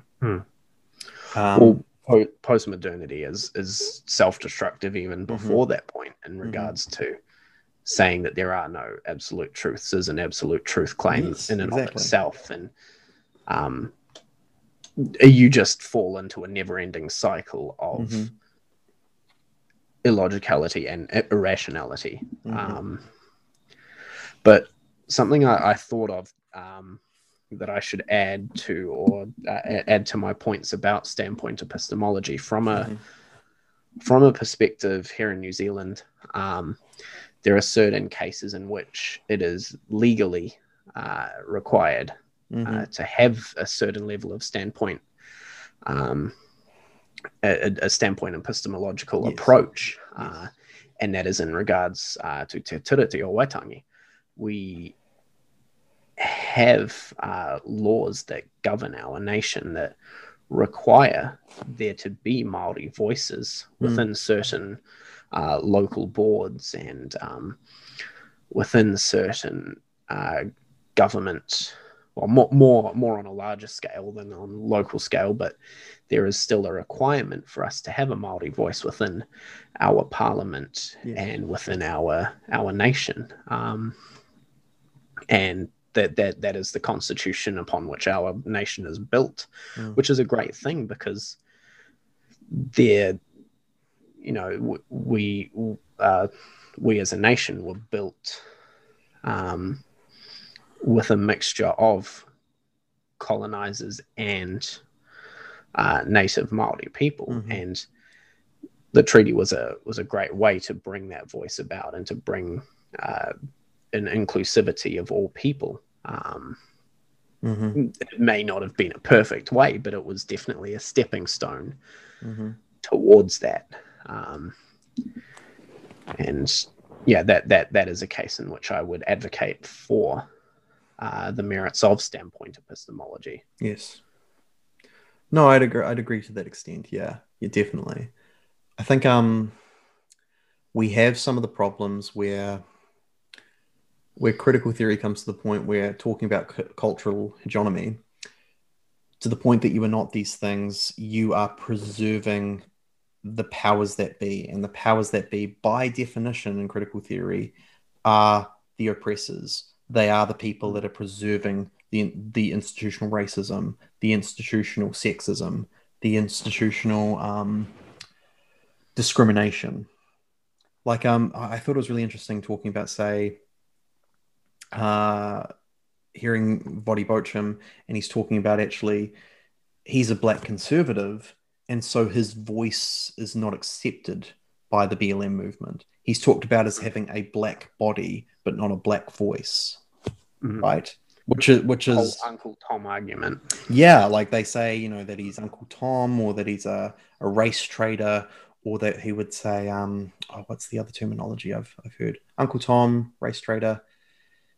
Yeah, very, like, you know, dismissive of what he actually has to say. And by extension, you know, like it's a post-modernity criticism that actually says we don't want to be taught what to think, right? Knowledge as a construct, knowledge as a social construct, is a mechanism, a tool of this oppression. So white rationalism, Western thinking, is not welcome and weighing in on the discussions about what is true, what is right and wrong. Like, statistics and data are seen as one example of this. So, like, for example, we talk about a very sophisticated issue, like we mentioned earlier in the cast, about police brutality. And you could say, yes, there are instances of this. Yes, but there are also instances of that. And the close down of the conversation comes when the leftist says, well, that's just an example of white oppression because, you know, statistics and data and science came from Western rationalism. And that's white, and that's the cultural hegemony. Like, Christianity falls then into this camp. Christianity and the gospel and Christian worldview is seen as a product of the Judeo-Christian worldview, culture, and civilization that has perpetuated this racism, this oppression. And so it needs to be silenced, and it needs to be done away with because it's not valid. Coming back a little bit to that idea of, like, defunding the police, because, you know, there are a couple of things that, again, where, again, a Christian can affirm the phrase Black Lives Matter. Certainly that idea, what Jason McRae has popularized, and others have caught on to, Black Lives Matter to Christ, right? But with this idea, some of the ideas of the movement, the actual, if you go onto their website and read what they stand for, you know, they talk about defund the police. They talk about being LGBTQI plus affirming. They talk about being against the heteronormative culture. They are against and want to destroy the Western prescribed nuclear family, you know, promoting, say, like, you know, why can't a polyamorous relationship raise a child? Why can't, you know, 2 men or 3 men, or, you know, 1 woman and 2 men, and, like, why can't that actually raise a family? And so these are some of the parts that actually Christians have difficulty with, actually. If they look at the Black Lives Matter movement, they say, well, I can't endorse that because that is against the Christian worldview. But again, sorry, I lost my train of thought a little bit. Coming back to the police brutality example, there's a BLM belief that you can't reform an institution from the inside because by critical theory's thoughts, you know, the white man won't give up his position of power without a struggle. I was watching, I was telling you about this recently, Caleb. I was watching Black KKK Klansman recently, which is such a brilliant film on this topic and addressing this polarization of ideologies and thinking and ideas, and so on point, so poignant. But definitely good in promoting conversation around this, not closing down discussion. Right, one of the leading actresses, as a character, promotes this thinker Dubois. His name was W.E.B. Dubois, William Edward Bogart Dubois. He was an American sociologist, socialist, historian, civil rights activist, author, writer, editor. He promoted this idea of two-ness, and the American and the Negro are two warring ideals within one dark body. That actually critical theory isn't just something abstracted to communities and actually groups. It's actually something even within the oneself. Like those two ideologies exist in conflict. You know, that's what I was saying about the idea of the black voice, black body, as Vodi Bochum talks about, that actually one of those has to win out. You know, there's no compromise, there's no finding common ground. It has to be like either this or that. Like it makes it very hard to actually welcome conversation on ideology and welcome conversation on finding common ground and unity. Which is ironically a very dualistic and objective approach. Yes. To the thought. Yes, no, exactly. Like, I think it's funny, like, I've heard a few critiques on, have you heard the name Robin DiAngelo? Mm-hmm. Yeah. Who's become very popular in the States. And, you know, she wrote a book last year, I want to say, called White Privilege. And she's White Fragility? Thank you, White Fragility. That's right. And she's become very popular in the States around, you know, educating HR in corporations and organizations, you know, teaching people, I would say, from a critical theory worldview, that basically, you know, by default, if you're white, you're racist. You know, she's talking about the idea of, you know, these myths of color, like, you know, when you say like, you're white, you're outside of race, or, you know, as a white person, I don't see color, or, you know, I have black friends, therefore I'm not racist, or race has nothing to do about it, it's about class, or focusing on how race divides us.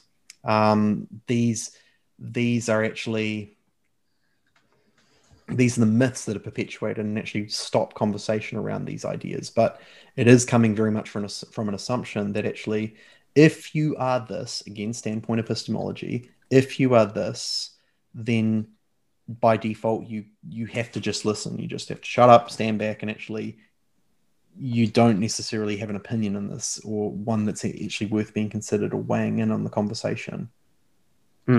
Which, like, you know, to a degree of humility, yes. Like, listen to what other people have to say, especially the lived experiences. Have sympathy, have compassion, be like Christ in that instance. But neither do we say that actually, should be controversial and quote Shapiro here, like, facts don't care about your feelings, right? Like, at times, it's a very accurate, a very true statement. Yeah. Not at all times. Not at all times. Not at all times. So I don't get cancelled. I think it's ironic that the black conservative voice is being silenced. Like, I saw a PragerU video from a guy called Talib Starks, and he talked about the 5 biggest issues facing blacks in America is this idea of victim mentality. It's a lack of diversity of opinion and discussion, which we've talked at length about here. It's this idea of urban terrorism. It's the proliferation of baby mamas, and the allegiance to black policy, to black progressive policies. And I'll link the video in description because he describes it a lot better than I can. But, you know, any one of those ideas is like, right, close down of discussion. We're not going to dialogue on this anymore because you have actually incarnated the cultural hegemony. You are racist internally. You've internalized racism. You are a product of the culture that is actually keeping us oppressed, right? And yeah, like, it's I can't help but think it's funny that you got Robin DiAngelo as a white woman who's actually telling us um, how to do race and how to view race, right? But Um, that's probably where they would argue that intersectionality plays a role in there true, in terms of being female. true. I mean, I've heard a lot of people say, a lot of people of color find issue with D'Angelo's thinking because the inversion of as a white you are racist is as a black you are oppressed, or as a person Mm. of color, as a BIPOC, you are oppressed, and people find that offensive because it's like, well, I'm not oppressed. Like I'm this. I have plenty of opportunity. I am not going to take handouts. I find that racist if I'm given like paternalistic favoritism. Um, Mm. yeah, like especially this idea of identities. Like, I like what this guy, this YouTuber, actually was working through the book as like kind of a book review. He made this point that identities aren't monolithic. It's like you're not just this concrete state, you're just this, right? Mm. If what Jason McRae had to say about, why people can't support BLM as a movement has anything to weigh in about this, he said quite straw man argumentatively, but poignantly. It's like, what's to stop Donald Trump from actually proclaiming that he is the first female black president tomorrow? Like, Yeah, because and he identifies as such. there were a few Babylon B articles Yeah, making similar jokes yeah. about, uh, in a haste, Trump declares himself as first black female president before Kamala Harris Mm. can, you know. Um, Mm. Well, like the irony is like there. It's like if you're speaking in absolutes and you're actually saying what I actually feel in my heart and mind I am is not only binding, this is what Jason McRae said, is not only binding on me, like what I feel is the determinant of what's true. It's also binding on you, Caleb. Like, what mm, I feel concerning myself is also, you have to believe that. So until I actually identify as that, like, what's to say that I'm not the oppressed? What's to say that I'm not actually the victim of oppression? Because I could well be disabled. You don't know. I, I, mm, I could well be, like not cisgender. I could well be Hispanic. You don't know. I'm mm, identifying as that, So therefore, that's where actually, you know, some of the LGBTQI community find real issue with biological essentialism because it's like, well, if your body is dictating that you're this, like you are therefore closing down like my personhood. You are therefore actually silencing my lived reality, my lived experience, and therefore that's mm, oppressive. But like the irony is like on the inverse of that, like what's to say that I can't say at any point that I am this, I identify as this, that I am this by extension. mm. So it's like, yeah, I think it is a bit self-destructive. It begins to be actually, it doesn't actually make sense upon examination. It starts to kind of Mm. self-destruct within itself. Yeah. Mm. But it does because it's proposing a movement of actually anything from the Western civilization is dated, and actually is non-absolute, non-binding. But anything that's said within this movement, within a wider um, within a wider theme of cultural Marxism, that is what is actually true. That is what is actually Yeah. accurate. Um, So, hmm. with all these things in mind, what would you say should be the, I guess, Christian response? What would be some, I guess, Mm. standpoint epistemology? What would be some standpoint, I guess, pillars that we should focus on to uh, relate to this? Not necessarily combat, but in some cases, yes, combat these ideals, but um, I guess to dialogue with people and to, I guess, interact with these ideas. What would you say is the Christian response to this, or should be the Christian response? Yeah, I would echo again this idea of Christians, I think, are feeling unsure of where to stand on this issue for justice. Romans 12 verse 15 says, rejoice with those who rejoice, mourn with those who mourn. And if there are Mm. successes on the back of actually what BLM is doing that actually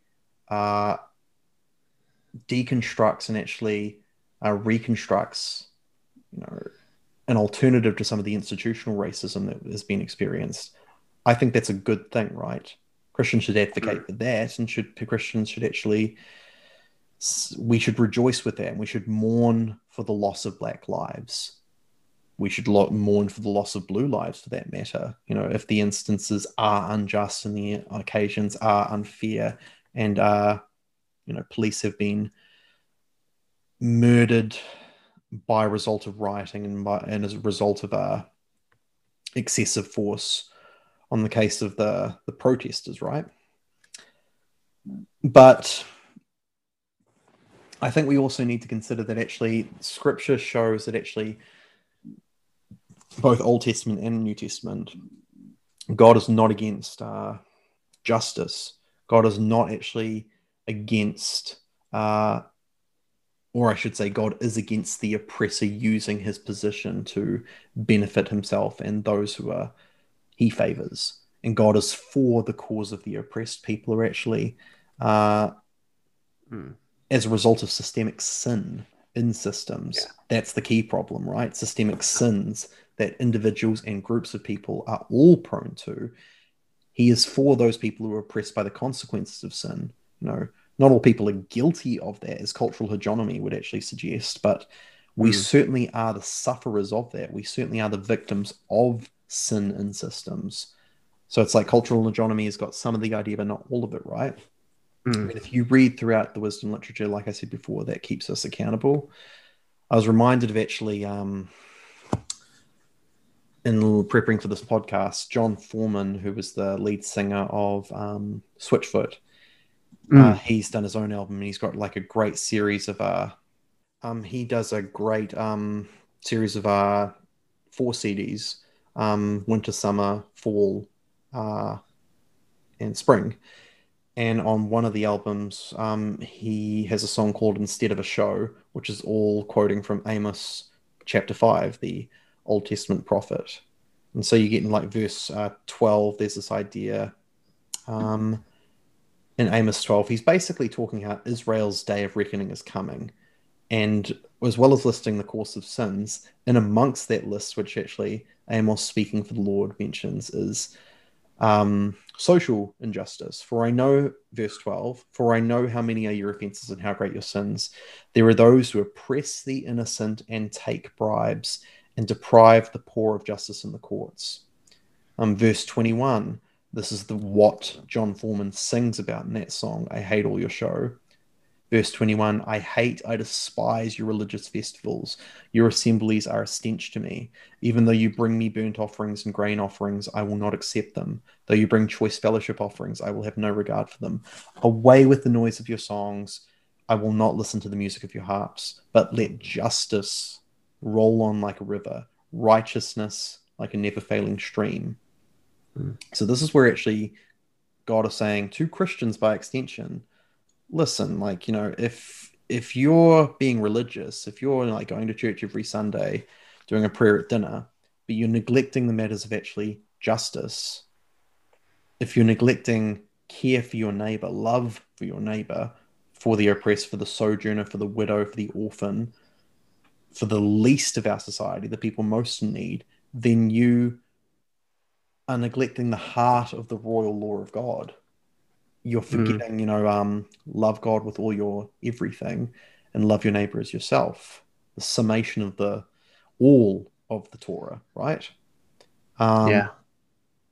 And you have by extension this idea that actually in Leviticus 19, when God's actually setting up the Israelite nation using Moses as actually the prophet to proclaim to the people as well, he asks for Israel to be a kingdom of priests, a holy nation. They were supposed to represent God to the world and represent the world to God. They were supposed to take on that role as a whole nation to actually, what does yes, spirituality, how do we actually link the divine to the worldly, the otherwise mundane, but actually how does the mundane reflect the divine? How do we actually show justice, show mercy? How do we walk humbly with our God in our day to day, right? The wisdom literature of scripture was actually a call to, hey, whatever you do, you better know you have to give an account to a God at the end of the day who will judge us for all Mm. of our actions. Ecclesiastes 12 finishes with that. Here is the sum of everything that's been taught, fear God and keep his commandments. For every Mm. secret act will be called into account, right? That's for the oppressor and the oppressed. They are under Mm. that same obligation before God. But we also see, and I know I'm taking a while to actually unpack this. Forgive me, my friend. Um, we also see like this is consistent in the New Testament as well. I'm reminded of actually a passage that is otherwise referred to as the Missio Dei, or the mission of God. Um, when Jesus is rejected in Nazareth, this is quoted in Luke chapter 4, he unrolls a certain section in the prophet Isaiah, a certain section of that particular book, and he quotes words regarding himself. He says, "The Spirit of the Lord is upon me because he has anointed me to proclaim good news to the poor. He has sent me to proclaim liberty to the captives and the recovering of sight to the blind, to set at liberty those who are oppressed, and to proclaim the year of the Lord's favor." Different translations actually say the year of Jubilee. Um, so, right there again, you have this idea that actually God, in that moment, Jesus being the representation of God on earth, actually came to proclaim the gospel, the way to know God, spirituality of consequence, but also to rectify social justice issues. Both Mm. were actually in the mission of God when actually Christ came to earth. Mm. James 5, James, the brother of Jesus, who became the leader of the early church, he's taking the rich in churches to task and holding them accountable for their actions of oppression. It's very consistent with Yeah. a Torah message. I'm reminded of Matthew 12, verse 18.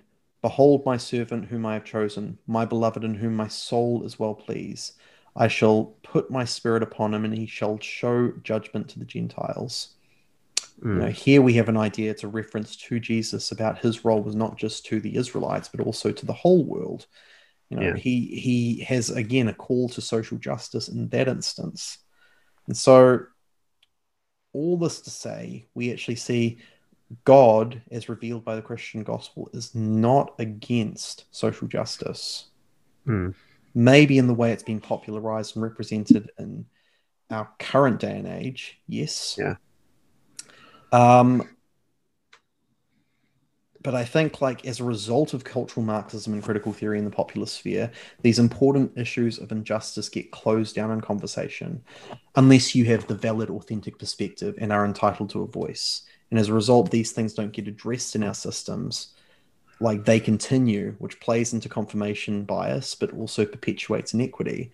Issues that need addressing, need talking about, from both sides of the aisle, don't get talked about. It's like, no, you don't actually have the right perspective, so you actually don't get to speak. You don't have intersectionality, you don't have layers of oppression, so you actually don't get to speak. I think Christians here, we need to not avoid, but we need to engage. Yeah. Not all minorities or oppressed peoples believe every part of this. And so I think that's as Christians, we need to not get into fundamentalist thinking and actually think everyone who is not a Christian is a critical theorist. The whole world is this. Everyone just believes Yeah. this wholesale. It's like, no, there's little bits and pieces where they'll be like, just like any of us, they're thinking, yeah, I believe some of this, but I don't believe some of that. Yeah. Like, And just like, not only that, but also not all BLM yes, supporters are critical theorists, or not all yes, people who support aspects of critical theory yes, support it as in its entirety. And I think that was highlighted quite well in the debate that you've mentioned, or the discussion that you've mentioned earlier on Justin Brierley's show between who was it again? Chevy and Berry. Russell. I want to say, yeah, Russell Berry, and so yeah, Russell was talking about it, saying, "I'm not critical theory's biggest fan. In fact, I've written against how terrible it is. However, I am supporting certain aspects of it in terms of how we as Christians can get behind, not necessarily critical theory, but behind social justice movements that that encompass certain aspects of critical theory."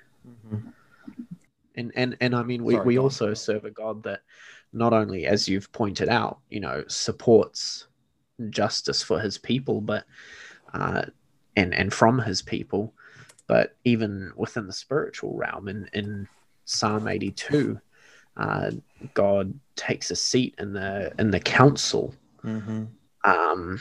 of in the heavenly council,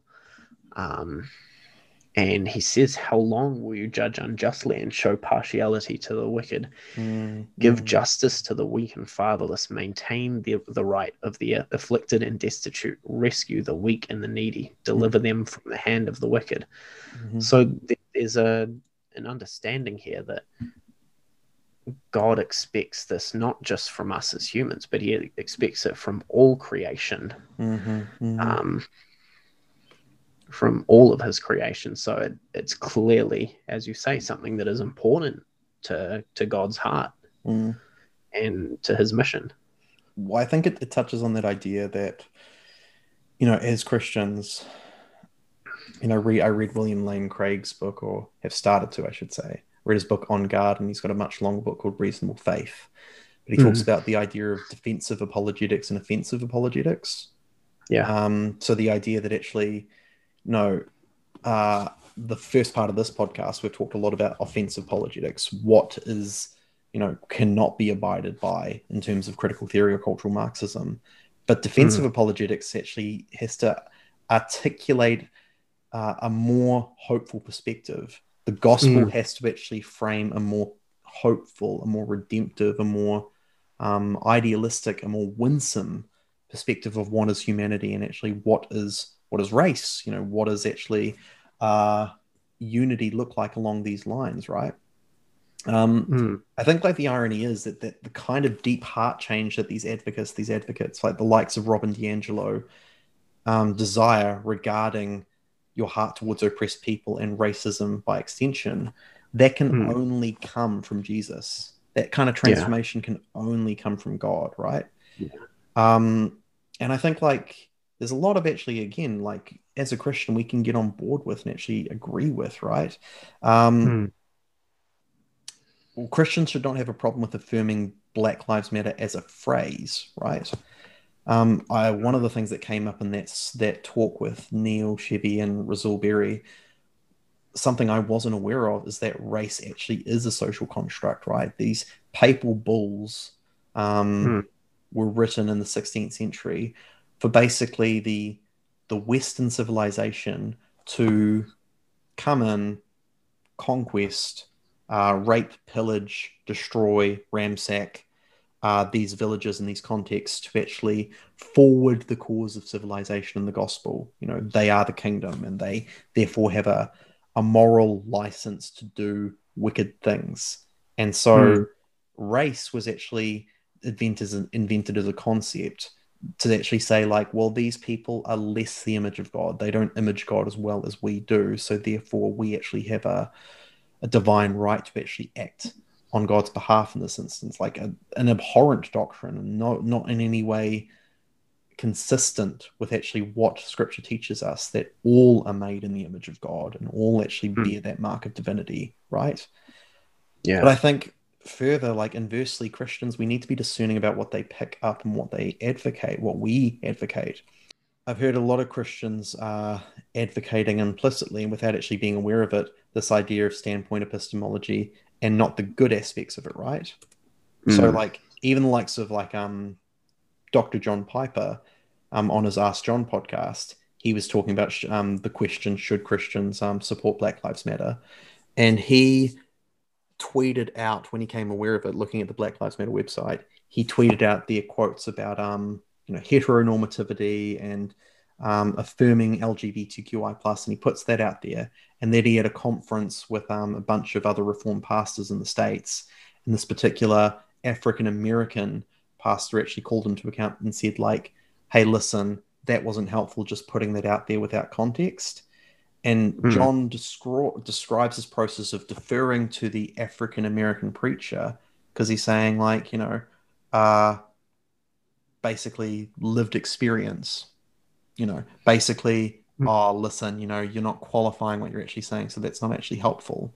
Like, to a degree, I'm like, I'm of two minds about that because it's like, should actually Christians and John Piper in the position that he has and the way that people actually do look to him and his platform as to give some kind of guidance and pastoral care and insight, if that's actually promoted in the wider cause of Black Lives Matter, like, shouldn't that then be brought to attention of some of those people?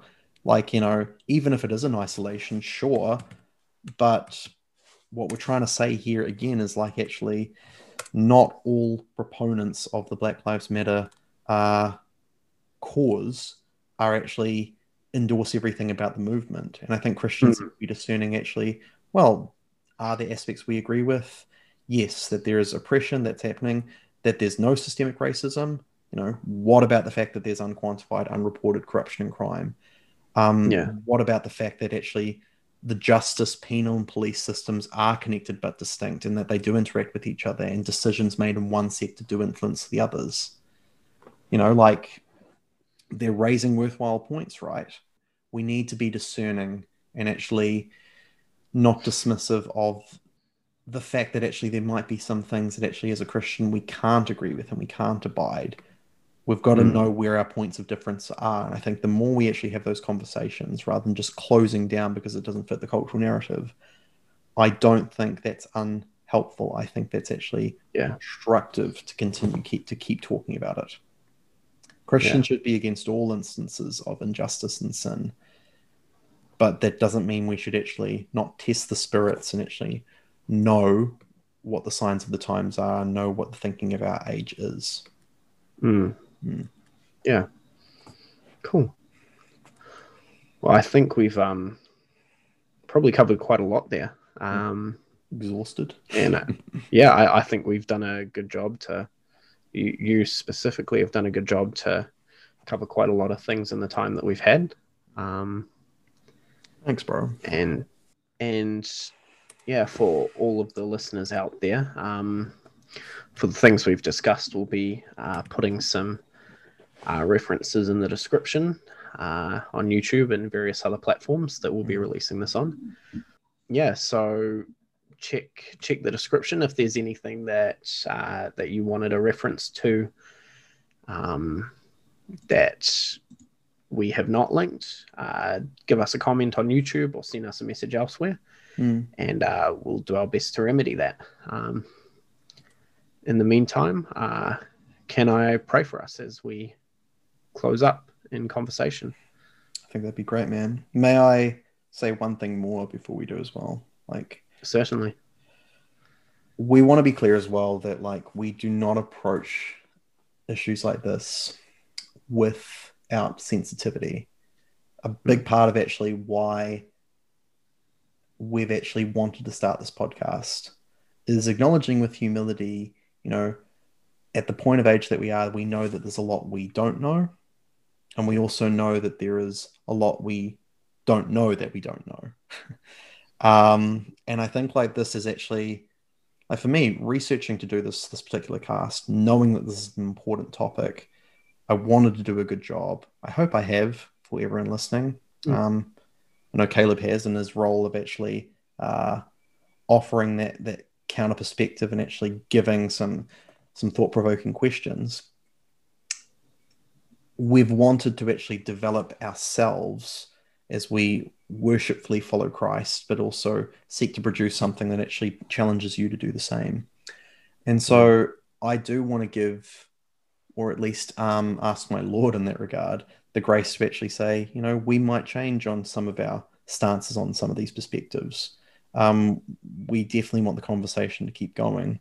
We definitely want to actually present a perspective that is unifying and holistic and affirming.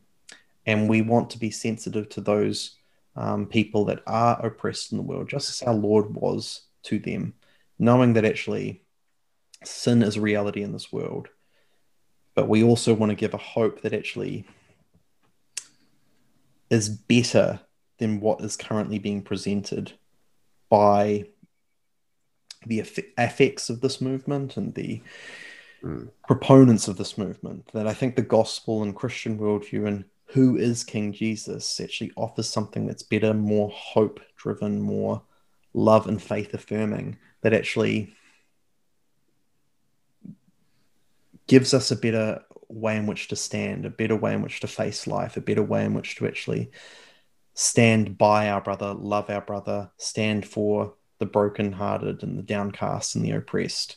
And that is consistent with the world rationally and is consistent with actually how our Lord has ordered and ordained this world to be, acknowledging that it so isn't in so many regards, with regards to the effects of the fall and sin specifically.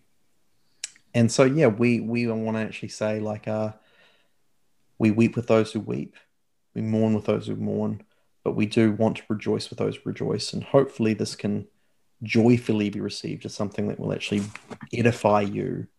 It's certainly done that for me, and it's certainly done that for us, I think, by extension. Yeah. Cool. Those are some good words. Thanks, brother. Cool. So, Lord God, we thank you for this this time we've had, this discussion we've had. Lord, we thank you that we have the opportunity to have this discussion without fear of repercussions within our criminal justice system, Lord. We thank you that you've placed us in a country that allows us to do so. God, we pray for the listeners today that if they take anything out of what we've said today, it is that you, Lord, are a lover of justice, grace, and mercy. You are justice, grace, and mercy, Lord. And that without you, this is all fruitless and this is all meaningless. So, Lord, we pray for ourselves and for our listeners that they may be able to look at these issues not only necessarily with a fresh perspective, but with a perspective that is enriched and enhanced by your gospel. Lord, we pray for these things, and we pray that we may continue to see movements closer to your kingdom, Lord, as we go along. May your kingdom be at the center of all that we do. May your will be done in and through us. We pray these things in the holy and mighty name of Jesus Christ. Amen. Amen. Cool. Thanks, bro. Thanks, bro. Thanks, audience. See you again soon.